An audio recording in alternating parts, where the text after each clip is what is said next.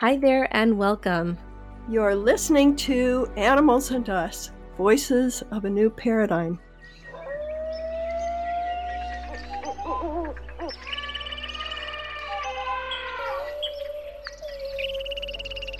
My name is Avantika, and I'm a researcher exploring animal consciousness, environmental sustainability, and planetary health. I want to help bring animal perspectives to the table and transform our relationship with the natural world. And I'm Barbara. I'm an animal communicator and retired veterinarian. My true passion is exploring the hearts and souls of animals and helping people come to a much deeper understanding of who the animals truly are at their core. This podcast is for anyone who loves animals and nature and has an interest in their own personal and spiritual development. We'll bring you powerful conversations with fascinating people about animal and nature sentience, consciousness, and communication. Thank you so much for joining us on this journey of love, respect, understanding, and care for the fellow beings who share our beautiful Mother Earth with us. Hello, everyone, and welcome to a new episode of Animals and Us, Voices of a New Paradigm. Today is going to be a solo cast, so it is just going to be me sharing my opinions on a specific matter. And before we get into anything, I just wanted to make sure you knew that whatever I share in this episode is my perspective and my opinion, and it doesn't necessarily reflect everything that my co-host Barbara believes or what her perspectives or what her life lessons have taught her. And so hopefully we'll have more conversations about this topic later in our episodes, and you'll get to see what her life lessons and what her personal experiences have taught her. But in this particular episode, I'm just sharing my thoughts and my viewpoints about this topic. I've had something on my mind for quite a few months now, and especially when I started diving deep into animal consciousness and learning how to communicate with animals, this was one of the first topics that came to my mind as something I was interested in finding out more about. So today's episode is going to be really talking about how animals feel about being consumed by us, or how they feel about us humans using them, consuming them, or their byproducts. As a vegetarian who's been vegetarian my whole life, this was something that struck me as being interesting right off the bat, because I really wanted to understand how they feel, what their perspectives are. How do they feel about how things are going today in terms of consumption of animals and animal byproducts? So today's episode is going to be, I'll be sharing some of my thoughts, and I'll also be sharing an excerpt from Dr. Linda Bender's book called Animal Wisdom. And if any of you heard her on our last episode, this is the book that she published. And there's a beautiful piece in there about death and dying and how animals perceive the predator and prey relationship. So to backtrack a little bit, we've started talking a little bit about how to communicate with animals through intuition and through our telepathic abilities. And it's through these innate human abilities that we can actually tune into the energy of any living being on the planet. We can connect with them, we can exchange information with them. So we've referred to this phenomenon as animal communication, which is really specifically looking at us communicating with animals, but more broadly, and especially in the academic world now, it's being referred to as intuitive interspecies communication. And what that refers to is developing and cultivating our intuitive skills so that we can use our senses to exchange thoughts, ideas, and feelings with animals. And to be honest, I think many of us actually do this on a regular basis, and we're probably not even aware of it. So if you think about those times that you just felt like you knew what your dog needed or what your cat needed from you, or you felt that maybe they knew exactly what you needed, or the times that you might have thought, wow, you're so smart. How did you know that was going to happen? Or how did you know I was thinking that? There's this feeling of being so connected that there's this flow and this understanding between you and your companion animal. Personally speaking, something that's I've really picked up on recently, with COVID and being home more often, is that one of my dogs can sense when my husband is packing up at work, which is a good 10 to 15 minute drive from home. I have not talked to him on the phone, so it's not like my dog has heard him speaking on the phone. It's not like there's some external indicator that it's time. And my husband also works different hours of the day, every day, so there's really no consistency, no routine. But I've noticed that somehow there's a certain time when my older dog Simba just seems to start getting antsy and excited, and you just know that something is up. And the last time that happened, I called my husband and I said, "Hey, are you packing up to come home sometime soon?" And he said, "Yeah, I'm just packing up right now, and I just told my coworker that I haven't seen my dogs all day. I'm so excited to go home and see them. I've been out for a while." And in those moments, I really feel that none of this is random and none of this is coincidental. There is a special bond that exists between us and our companion animals. And they're like family members. So the bond that we develop with them day in and out, it becomes stronger and stronger as we spend more time with them. But I actually believe that there might be much more happening than that connection and that bond we have with them. I truly believe that they're constantly communicating with us and we're constantly communicating with them, not just verbally or through the sounds we make or the body language we have, but we are constantly communicating with them in our minds and through our hearts. And just like we can communicate with the companion animals that we share our lives with, we can also communicate with animals that we interact with in zoos, in aquariums, service and work animals. We can communicate with animals in the wild that we don't even know. So it's really quite powerful what we can do when we start paying attention to this and we quiet down our minds and start paying attention to the bond and the connection that's forming with the animal that we want to connect with. But today I want to focus a little bit more on animals specifically that we consume, or animals whose byproducts we consume. Wouldn't it be interesting to learn how the animals that we eat or use for their byproducts feel about being consumed by us? Well, from my personal experience and from what I have learned, here's the answer that I've come up with.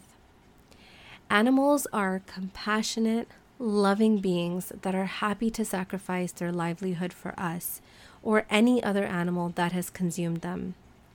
They understand the circle of life. They understand the food chain. They understand survival of the fittest. These are not concepts that we have come up with. They understand all of these things. And sure, in the wild, you'll see animals running from their predators. You can watch any nature documentary and you can see their survival instincts and their behaviors kicking in. And those are their survival instincts. So their fight or flight responses will kick in because they are trying to survive. However, ultimately, they are aware that by their dying, they can provide nourishment and sustenance to another living being. And with this understanding, they accept and appreciate being consumed for our needs. At the same time, though, animals also have the understanding and the collective awareness about exploitation. So they're aware that we humans have created a world where we often take and consume way more than we need, and way more than what the natural world can offer. And so we've developed these systems to manipulate and modify the natural ways of existence to get more. And I don't think I need to go into much detail here to paint a picture for you about what I'm referring to.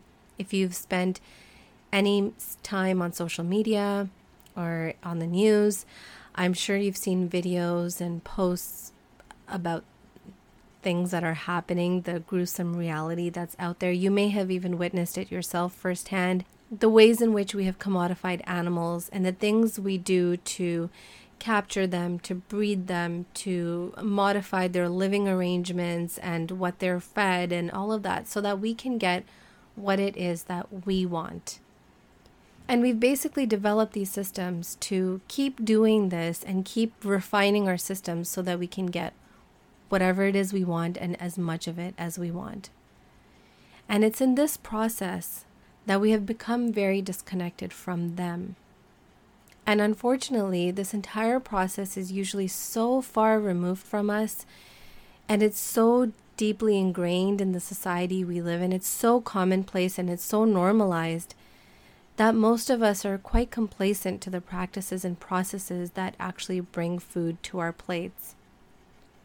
So while we may not truly understand or be aware of this, the animals are. This trauma and treatment and this objectification, it doesn't just go away when they give up their lives or when they're killed. So if we believe that animals are sentient, if we believe that they can feel things and they can sense things, and research has come out now to show that animals are sentient, and countries around the world are coming out and saying that, yes, we believe animals are sentient. So if they can feel this pain and they're aware of the suffering that they're going through, they understand what's happening, and they understand that they're suffering for our benefit. And ultimately, I do believe that they understand and appreciate the circle of life. They have tremendous love and compassion for us. I've heard that time and time again from various animal communicators and from so many of the books I've read and interviews I've watched and things that I've come across, that animals have this never-ending amount of love and compassion for humans. So they understand why we do things. They have so much understanding and love for what it is we do and why we do it. And they're constantly forgiving us, I think, for the things that we do. But in the midst of all that, they also know that we can do better. We can have more gratitude and more humility about what we take and what we consume. And they know this. They know that we can take better care of them. They know that humans have the knowledge, the skills, the resources, and most importantly, they know we have the compassion to take better care of the planet and all its beings that allow us, almost 8 billion human beings, to survive and thrive every day.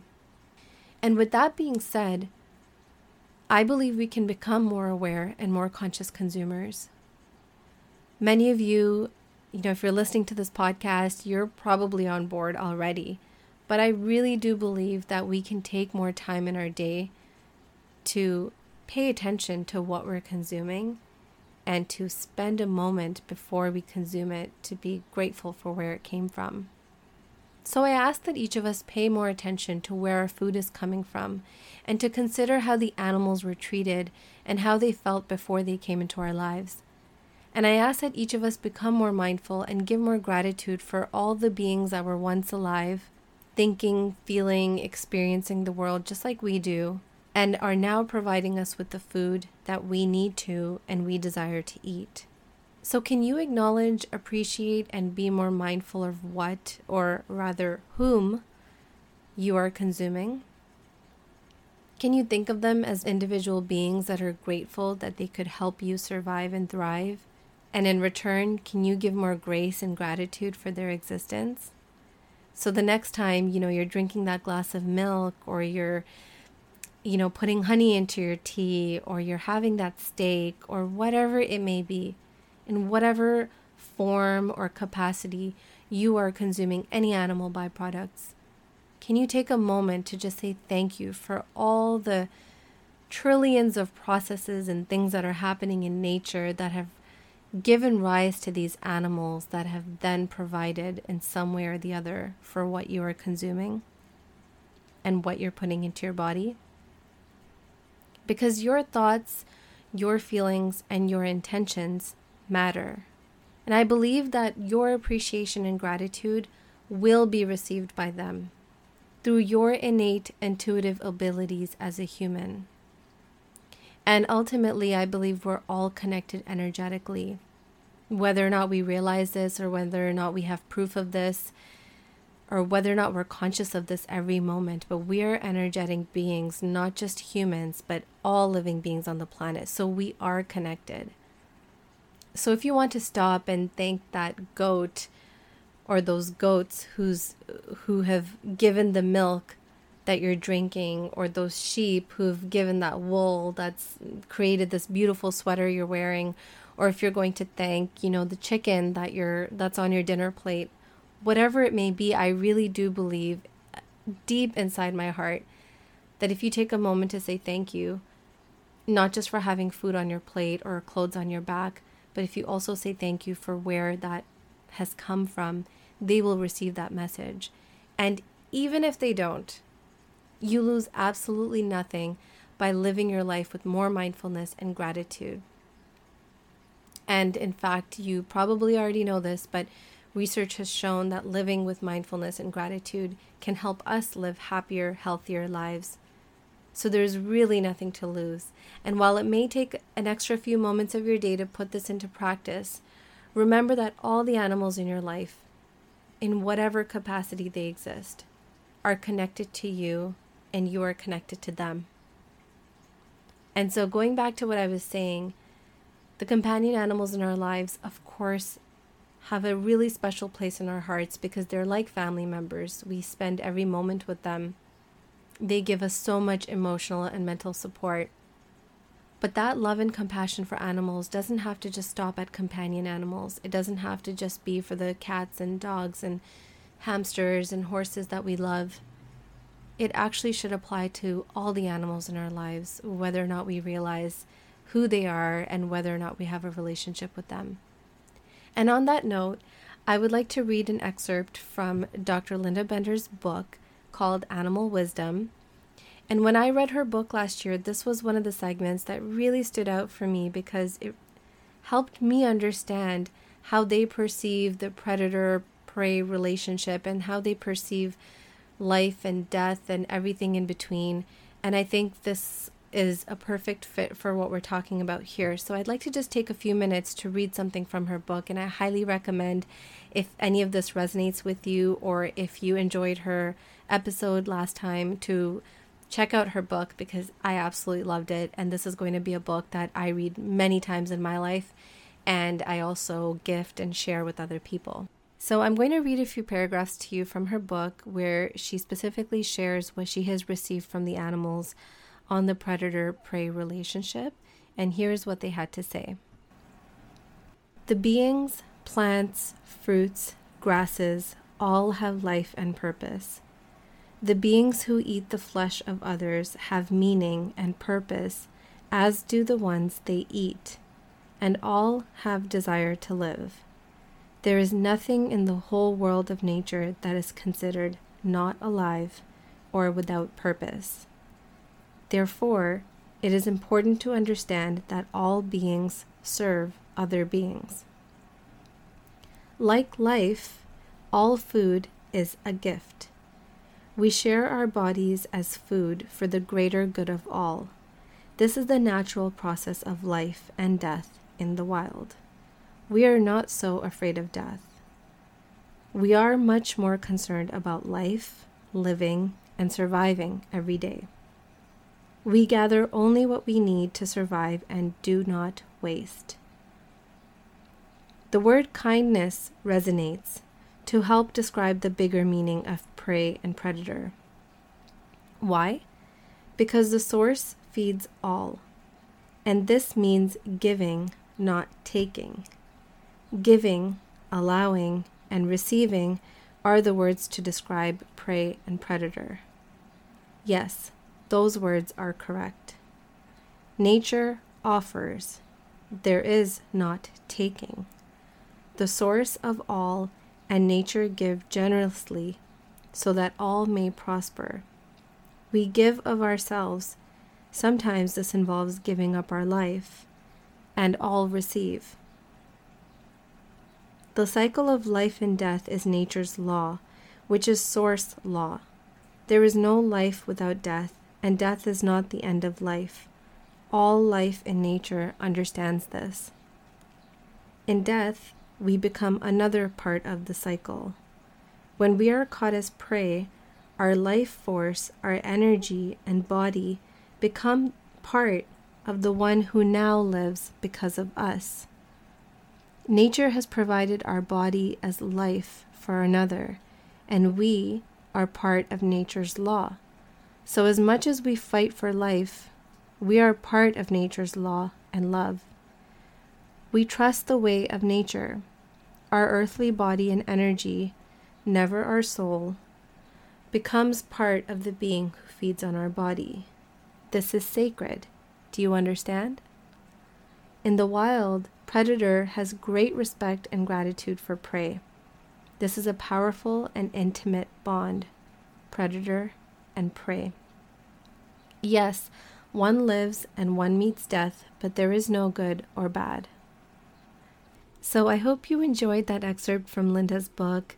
I just thought it was really important for us to hear their perceptions about giving and taking, and I thought it was really beautiful, so I'm happy I had a chance to share that.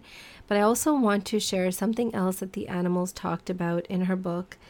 They shared their perceptions on human mistreatment of the animals that we eat for food, and how that has happened over time because we have a misunderstanding about the predator and prey relationship.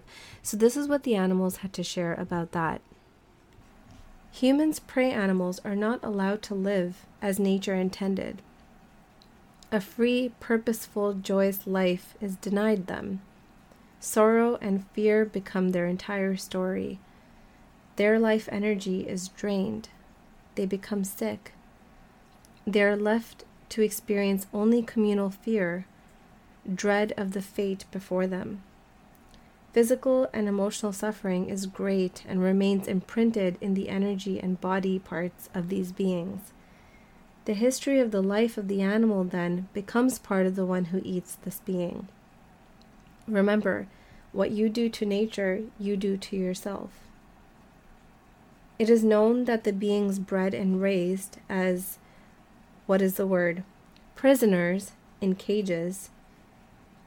If you are inflicting cruelty and suffering on the being you eat, what manifests in the body of that prisoner in a cage becomes part of your body, your energy, when you eat. This cannot be otherwise. Much needs to be corrected in human prey and predator ways, for all are suffering greatly, the humans also. Wow, so a lot to think about there. I hope you enjoyed hearing these two excerpts. These last few words were heavy and gave us a lot to think about in terms of the processes and the systems that bring food to our plates, and this whole discussion about how the animals feel about being mistreated. It's a lot to take in. So if you're listening to this episode and you consume animal byproducts, I just want to say that I am by no means judging you or asking you to change how you do things at all. That was not the intention of this episode. And I know that we're all feeling this grief. We all feel badly about how things are going today and how animals are treated today. If you're listening to this episode right now, I know that you agree with me on that piece. But I hope that what we do take away is that the animals deserve an immense amount of gratitude from us. They deserve to be thought about mindfully. They deserve more respect from us. So if we can take anything away from this discussion, I hope that we can all be more mindful about what we consume, no matter what it is, whether it's animal byproducts or not, whatever it is that's bringing food to our plates. If we can be more mindful every day, and if we can, of course, keep the animals in our hearts and in our minds and thank them from the bottom of our hearts for the nourishment and the sustenance that they're providing us that allow us to be healthy and live every single day. And I want to just take a quick moment to acknowledge on this point that I know this conversation is very complex and even emotional and controversial to some extent, because eating habits and dietary preferences is very near and dear to each of us, and we've all gone through our own life experiences. And so I acknowledge that we may have different views on this. And again, I just wanted to reiterate that everything that I've shared in this episode has come from my personal experience and reflects my personal beliefs and values. But in no way am I saying that that's the right way or the only way. I just wanted to share my thoughts on the matter. And if this conversation has interested you, if any of this resonated with you, please come back and check out future episodes. We will definitely be having more discussions about this topic. There's a lot of heated discussion out there about all the different beliefs and viewpoints people have. And I really feel like this is a place and a space where we can come together in a loving way to share our thoughts and perspectives and dig a little deeper and see things from a different point of view, especially considering what the animals have shared with us and how they feel. And with that, I just want to say thank you for tuning in for this episode and for being part of this discussion. It's been on my mind for a long time, and I'm really happy and really grateful to be sharing these thoughts with you today. So before we end off, we would like to share a short blessing and prayer for the animals.